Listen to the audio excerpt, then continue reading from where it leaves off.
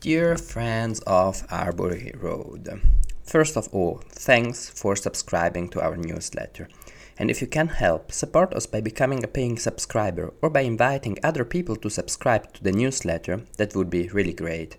Arbury Road is a grassroots project that works thanks to the efforts of our volunteers, so a donation can really make a difference for us. Now, let's start with the article that we published this week. Panic before use. This week, we have an interesting article on the efficacy of COVID vaccines.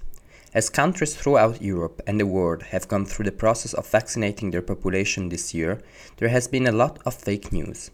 In this article, which is the first piece authored by Mimmo Brombin for Arbury Road, we present a few statistics that show that COVID vaccines are not only not dangerous, but also very effective. Mimmo writes, data from the American CDC, the Center for Disease Control and Prevention, suggests that the lucky ones are certainly the fearless vaccinated. Vaccinated people have a 17 times lower risk of being hospitalized due to COVID-19 than unvaccinated. A review of COP26. COP26 just ended. There were a lot of controversies and many protests, but some important results were also achieved. Check out our infographic in the link to find out what happened. Still, a lot needs to be done, and the time to act is now.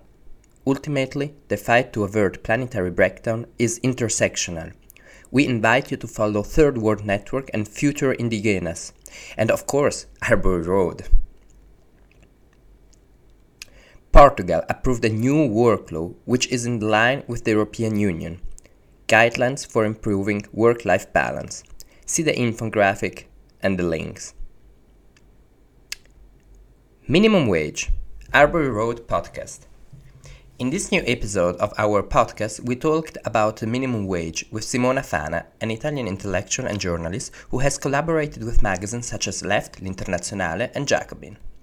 The discussion is based on the book No More Hunger Wages that she wrote together with Marta Fana. Topics covered: what is the minimum wage? Why a minimum wage is needed in Italy?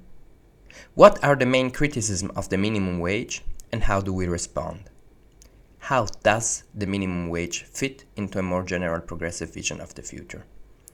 The podcast is in Italian, but with English subtitles on YouTube. Next week, we will also have another episode on the minimum wage in Europe in English.